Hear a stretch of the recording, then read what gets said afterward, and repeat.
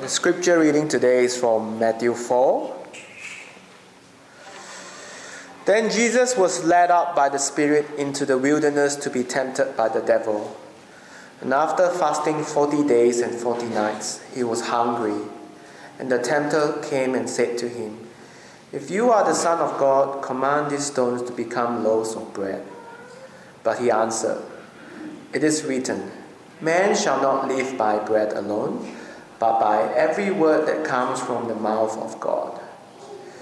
Then the devil took him to the holy city and set him on the pinnacle of the temple and said to him, "If you are the Son of God, throw yourself down, for it is written, He will command His angels concerning you, and on their hands they will bear you up, lest you strike your foot against a stone."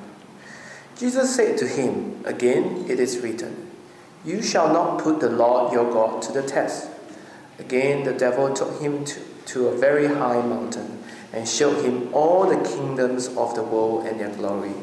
And he said to him, "All this I will give you, if you fall down and worship me." Then Jesus said to him, "Begone, Satan, for it is written, you shall worship the Lord your God, and him only shall you serve." Then the devil left him, and behold, angels came and were ministering to him. Now when he heard that John had been arrested, he withdrew into Galilee, and leaving Nazareth, he went and lived in Capernaum by the sea, in the territory of Zebulun and Naphtali, so that what was spoken by the prophet Isaiah might be fulfilled. The land of Zebulun and the land of Naphtali, the way of the sea beyond the Jordan, Galilee of the Gentiles. The people dwelling in darkness have seen a great light, and for those dwelling in the region and shadow of death, on them a light has dawned. From that time Jesus began to preach, saying, "Repent, for the kingdom of heaven is at hand." While walking by the Sea of Galilee, he saw two brothers, Simon, who is called Peter, and Andrew his brother, casting a net into the sea, for they were fishermen. And he said to them, "Follow me, and I will make you fishers of men." Immediately they left their nets and followed him. And going on from there, he saw two other brothers, James, the son of Zebedee, and John his brother, in the boat with Zebedee their father, mending their nets, and he called them. Immediately they left the boat and their father and followed him. And he went throughout all Galilee, teaching in their synagogues, and proclaiming the gospel of the kingdom, and healing every disease and every affliction among the people. So his fame spread throughout all Syria, and they brought him all the sick, those afflicted with various diseases and pains, those oppressed by demons, those having seizures, and paralytics, and he healed them. And great crowds followed him from Galilee and the Decapolis, and from Jerusalem and Judea and beyond the Jordan.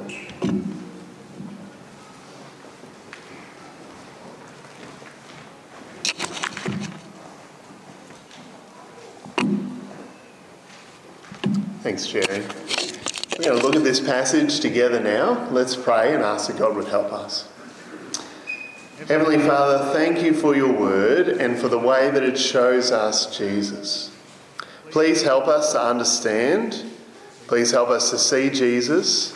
And please help us to grow in faith in him. We ask this in his name. Amen. You know, sometimes you can't be sure until you've put something to the test. I put an Aldi rainwater tank on an Aldi water pump on my rainwater tank on a couple of weeks ago to water the garden. I spent ages figuring out all the parts that I would need and measuring the connections and making a list. I even read the manual. And then when I was sure that I had the list right, I jumped in my car and I drove up to Mitre 10 to get the parts that I need. It was quick and easy. I was in and out with all the parts I needed, less than half an hour. I got home excited to put it all together and to get it going. You can probably guess where this story is going. I had all the right pieces except for one. Instead of a 3/4 inch piece, I'd gotten a 1 inch piece. It just wasn't going to work. Everything seemed good until I tested it, until I put it together, and then I realised my mistake. Now, smarter than people than I have learned to take all the parts with them to the hardware store for exactly this reason. You see, sometimes you just can't be sure until you've put it to the test. It's true of all sorts of things. You can't be sure you put the motor back together right until you turn the key in the ignition. You can't be sure the recipe will work until you cook it. You can't be sure you really understand something until you try and teach it to someone else. You can't be sure until you put it to the test.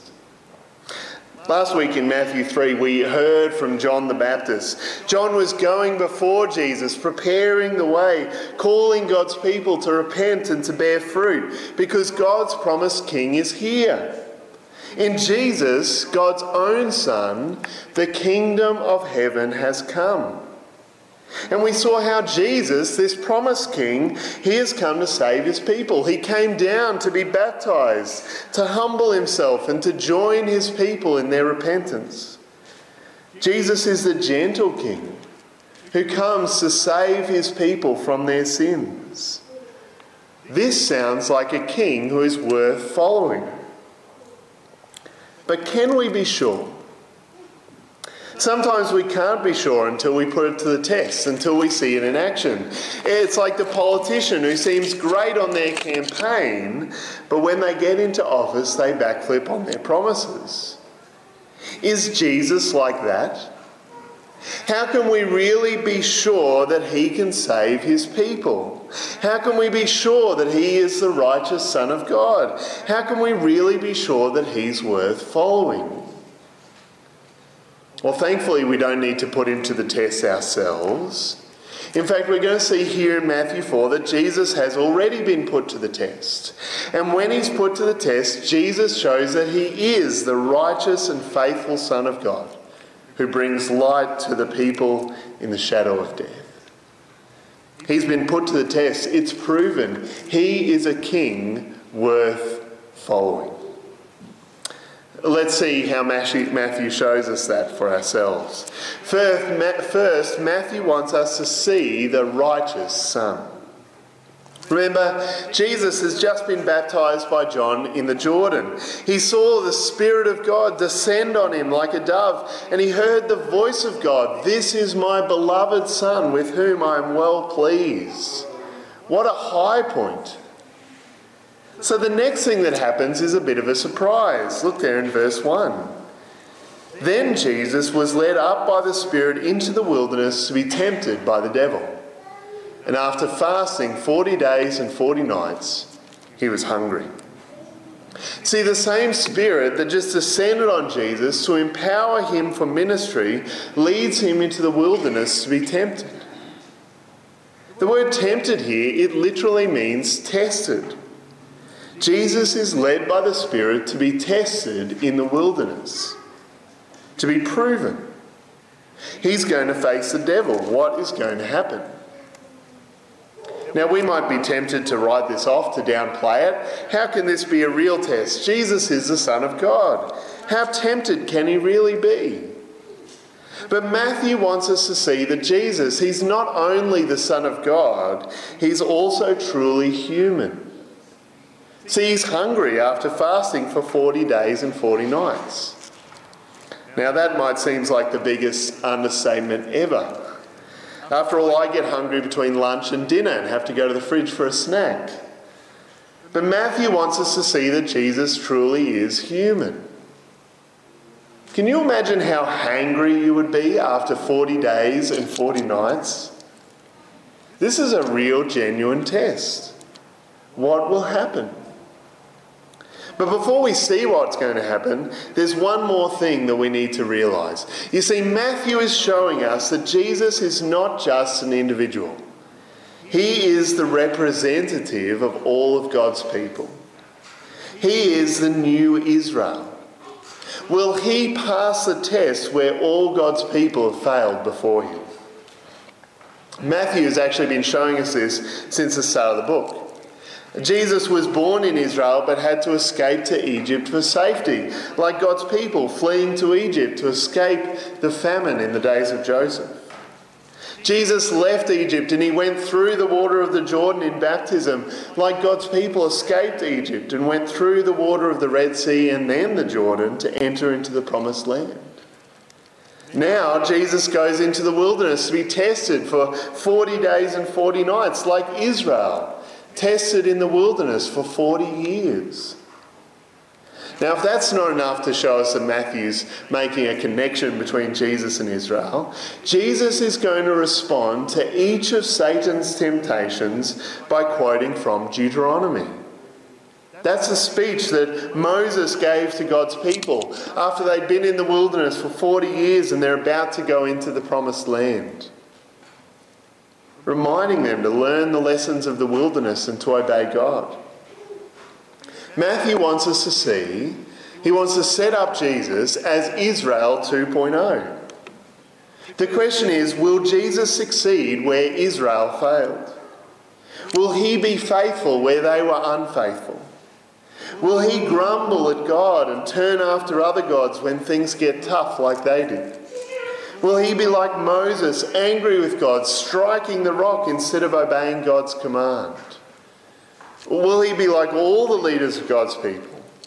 Like David, a man after God's own heart who used his power to commit adultery and murder? Like Solomon, the wise king who got carried away by his desires? Will God's people finally have a faithful leader? Will Jesus be faithful where all of Israel hasn't been? The stakes are high. Well, let's see what happens. Round 1, verse 3. The tempter came and said to him, "If you are the Son of God, command these stones to become loaves of bread." The tempter, that's Satan, the great enemy of God and his people, the one who tempted Eve in the garden, he comes to Jesus in his tiredness and hunger and tempts Jesus to use his power to provide for his own needs. Now, there is zero doubt that Jesus can do this. Later on, he's going to feed 5,000 men with a few loaves of bread. He can make a couple of rocks into loaves. But the real question here is, what sort of king is Jesus going to be? Is he going to use his power as the Son of God to make things easier for himself? To avoid suffering, avoid the tests, to take care of his own needs? Verse 4. But he answered, "It is written, man shall not live by bread alone, but by every word that comes from the mouth of God." Jesus is not going to do it. He quotes from Deuteronomy 8:3. Now, it's worth reading a couple of verses from Deuteronomy here, because the context of those verses fills out what's happening here beautifully. These are Moses' words to Israel before they go into the promised land. Let me read to you from Deuteronomy 8, verse 2. "And you shall remember the whole way that the Lord your God has led you these 40 years in the wilderness, that he might humble you, testing you to know what was in your heart, whether you would keep his commandments or not. And he humbled you and let you hunger and fed you with manna, which you did not know, nor did your fathers know, that he might make you know that man does not live by bread alone, but man lives by every word that comes from the mouth of the Lord." You see the parallels there? The Lord tested his people in the wilderness. He let them hunger and he fed them with manna, miraculous bread from heaven. He did it all to humble them, to see if they would obey his commands, and to teach them that they don't live by bread alone. They don't live by their own efforts, by what they can get, by mere food. They live by every word from the mouth of the Lord. The Lord wanted them to know that they depend on him. They are creatures and he is creator. They need more than mere food to live. They need the word of the Lord for spiritual sustenance. They need to hear and obey him. They depend on him and they can't truly live without him, no matter how much bread they have. Jesus lives out this lesson. He refuses to use his power to live as if he can take care of himself without God. He recognises that, like Israel, he lives in dependence on God and in dependence on God's word. So he obeys. The devil has another crack at him, round 2. Look in verse 5. Then the devil took him to the holy city and set him on the pinnacle of the temple and said to him, "If you are the Son of God, throw yourself down, for it is written, he will command his angels concerning you, and on their hands they will bear you up, lest you strike your foot against a stone." This time it's the devil quoting scripture. He takes Jesus to the very top of the temple in the middle of Jerusalem, and he tells him to throw himself down. And then he backs it up with Psalm 91. God takes care of his people who trust in him. He will command his angels to catch you. So why not? This is a chance for Jesus to test God's care of him, maybe even to show off in front of a huge crowd in the temple, to be recognised as God's king without all the suffering and trouble that Jesus is going to face. Will Jesus give in? Verse 7. Jesus said to him, "Again it is written, you shall not put the Lord your God to the test." This time Jesus quotes from Deuteronomy 6:16. When God's people enter the promised land, they shouldn't test God like they did when they whinged that he had led them into the desert to die. That's back in Exodus 17. Instead, they must keep his commandments.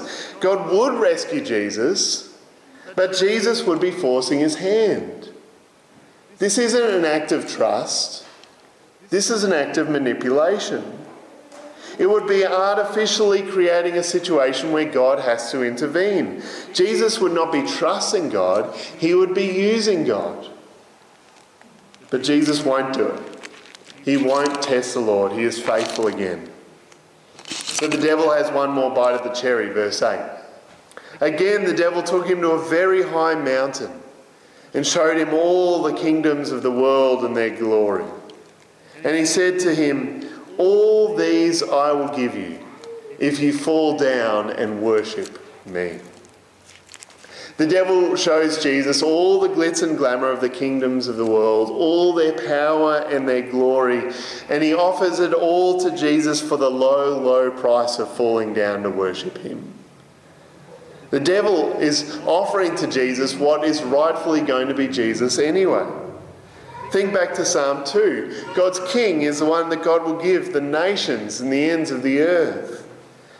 At the end of Matthew, what's Jesus going to say? All authority in heaven and on earth has been given to me. Satan is offering to Jesus what he will end up with anyway. But he's offering all of this without the cross. Without all that pesky suffering. Without trusting and obeying God. Without opposition and persecution. Without the waiting. All of this could be Jesus right now. Imagine the good Jesus could do with that power, and he wouldn't have to suffer. Verse 10.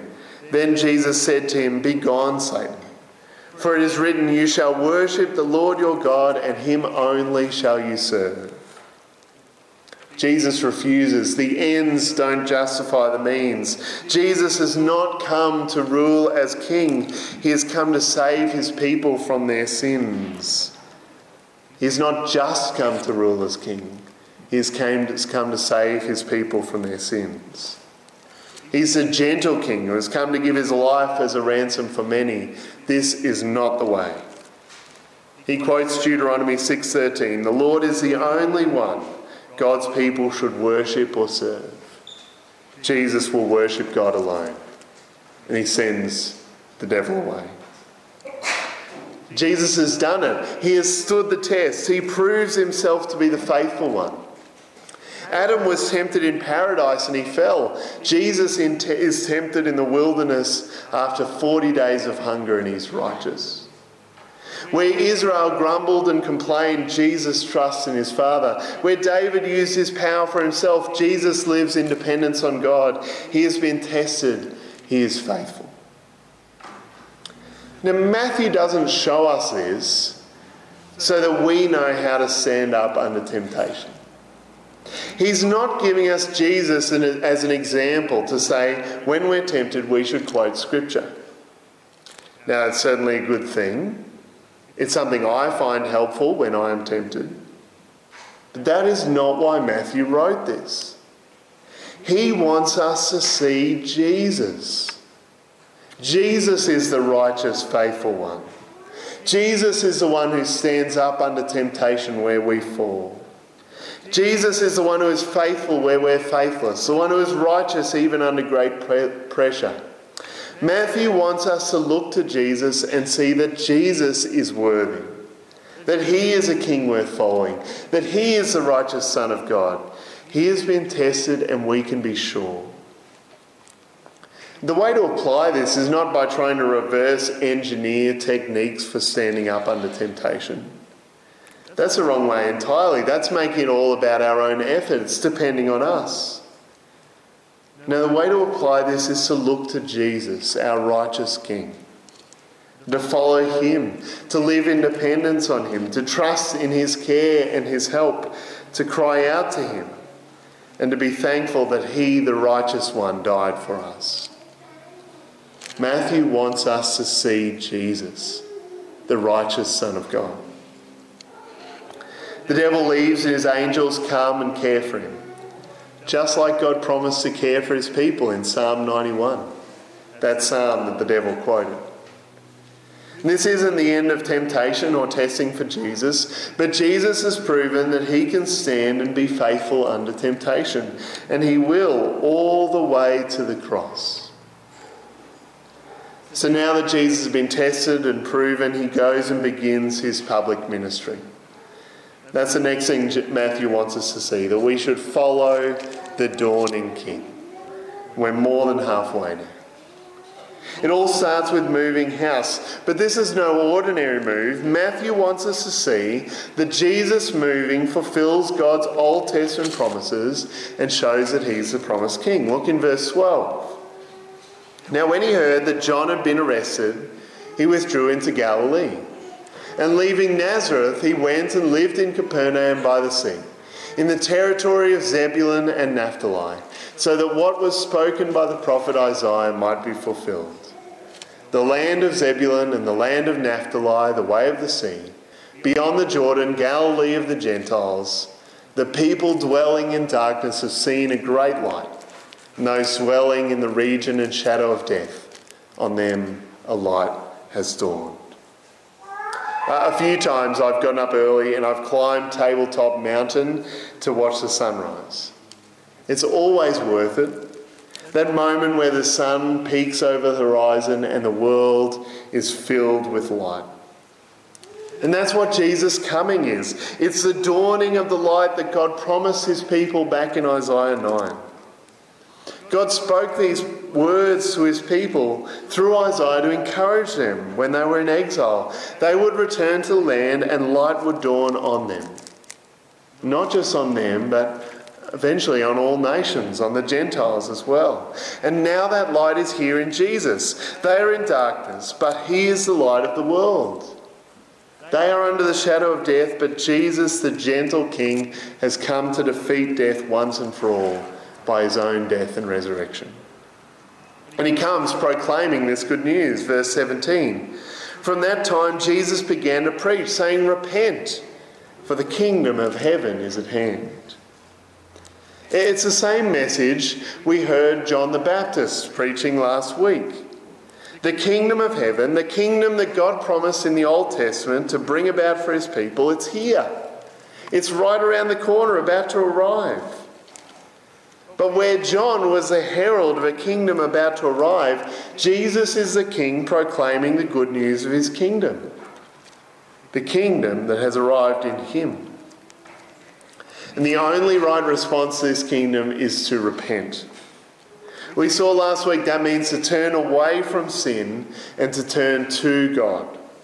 To turn away from running life your own way, away from pride, away from ignoring God, away from trying to be good on your own, and turning to God in dependent faith that flows out in obedience. Jesus proclaims this same message because this is the response that the kingdom demands, both in them and in us. At the start of the Christian life and all through your life, our response to Jesus' kingdom is to repent. Matthew gives us a picture of what this looks like in the next verses. Matthew 18, verse 18, sorry. While walking by the Sea of Galilee, he saw two brothers, Simon, who is called Peter, and Andrew, his brother, casting a net into the sea, for they were fishermen. And he said to them, "Follow me, and I will make you fishers of men." Jesus calls Simon Peter and Andrew to follow him. In those days, that's how things would normally work for an important teacher, for a rabbi. He would gather disciples who would follow him around everywhere and who would learn from him. But there's something greater going on here. This is painting us a picture of our response to this king. You see, Jesus is filling out what it means to repent. It's not just turning away from sin and turning to God. It's turning to God by following Jesus. Our response to the coming of the kingdom is to turn away from sin and to turn to Jesus. That means trusting him, listening to him through his word, obeying him, following him. And that's how Simon and Andrew respond. Verse 20, immediately they left their nets and followed him. These guys are fishermen. They're running a business. And they drop it all straight away and they follow Jesus. They turn away from their current lives to follow him. And they aren't a one-off. Jesus makes the same call to James and John. And they leave their boat and their father and they follow Jesus. Why would they do this? Well, it is possible that they see an opportunity to become disciples of a rabbi and jump at it. In that time, that is a step up from being a fisherman. But I think it's more likely that they have some idea of who Jesus is. They've heard the message that he's proclaimed about the kingdom. Maybe they went down to be baptised by John and they heard about the coming Messiah. And when he calls them to follow, no cost is too great. They leave everything behind to follow him. And they will keep following him. Eventually, every one of these men will suffer and die for following Jesus. But they see, even if they don't get the whole picture yet, that Jesus is the King. He is the light that has dawned on God's people, and so they follow him. Now Jesus begins his ministry in earnest, not just by teaching and proclaiming the good news of the kingdom, by demonstrating it, by healing the sick and those oppressed by demons. The kingdom of heaven, where one day there will be no more sickness or suffering or pain, the kingdom where God will rule and set all things right, that kingdom has dawned in Jesus. These healings are a taste, a demonstration, an appetizer of the kingdom that is at hand. News of this gets out, goes far and wide, and people respond. And they respond rightly. Verse 25. Great crowds followed him from Galilee and the Decapolis, from Jerusalem and Judea and from beyond the Jordan. Jesus is the tested King, the righteous, faithful Son of God, the King worth following, the King who gives light and life to his people.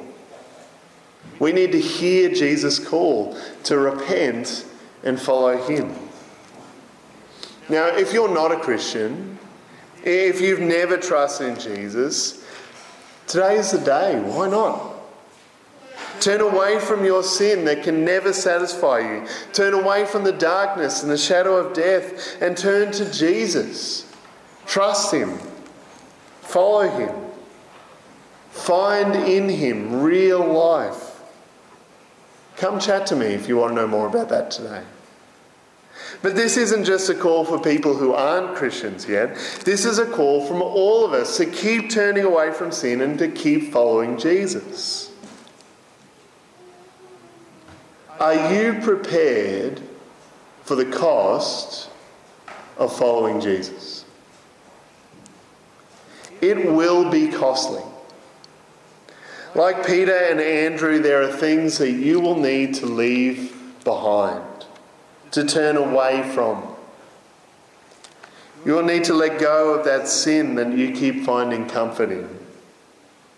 You will need to let go of running your life your own way. You will need to let go of being comfortable and safe. You will face mockery.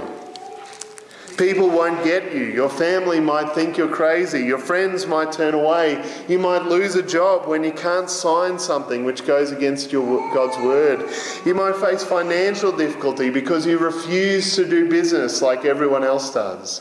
At some point in the future, you may even face imprisonment or fines or even death for following Jesus. This is the way it has always been for thousands of years, and thousands of Christians around the world face that reality every day. But it is worth the cost. Jesus is the gentle King, the tried and true King, the faithful, righteous Son of God who saved us, even by going to his own death on the cross. He is the one who brings life to a people who are under the shadow of death. He brings light to a people in darkness. He is the one to whom all authority in heaven and on earth has been given, the one who promises that he will be with us always, even to the end of the age. It is worth the cost to follow this gentle King. It's true that sometimes you can't be sure of something until you've put it to the test. But Jesus has been tested. He is tried and true, faithful even under temptation, and worthy of our trust, worthy of our lives. So repent. Turn away from your sin and follow Jesus, the righteous and faithful Son of God, who brings light to his people in the shadow of death. Repent and follow the gentle King. Let's pray. Heavenly Father, thank you for this part of your word, for the way that it shows us Jesus, your faithful and righteous Son. Please help us to turn away from sin and to follow him, to keep doing that all of our days. Help us to follow him even when it's costly. We ask this in Jesus' name. Amen.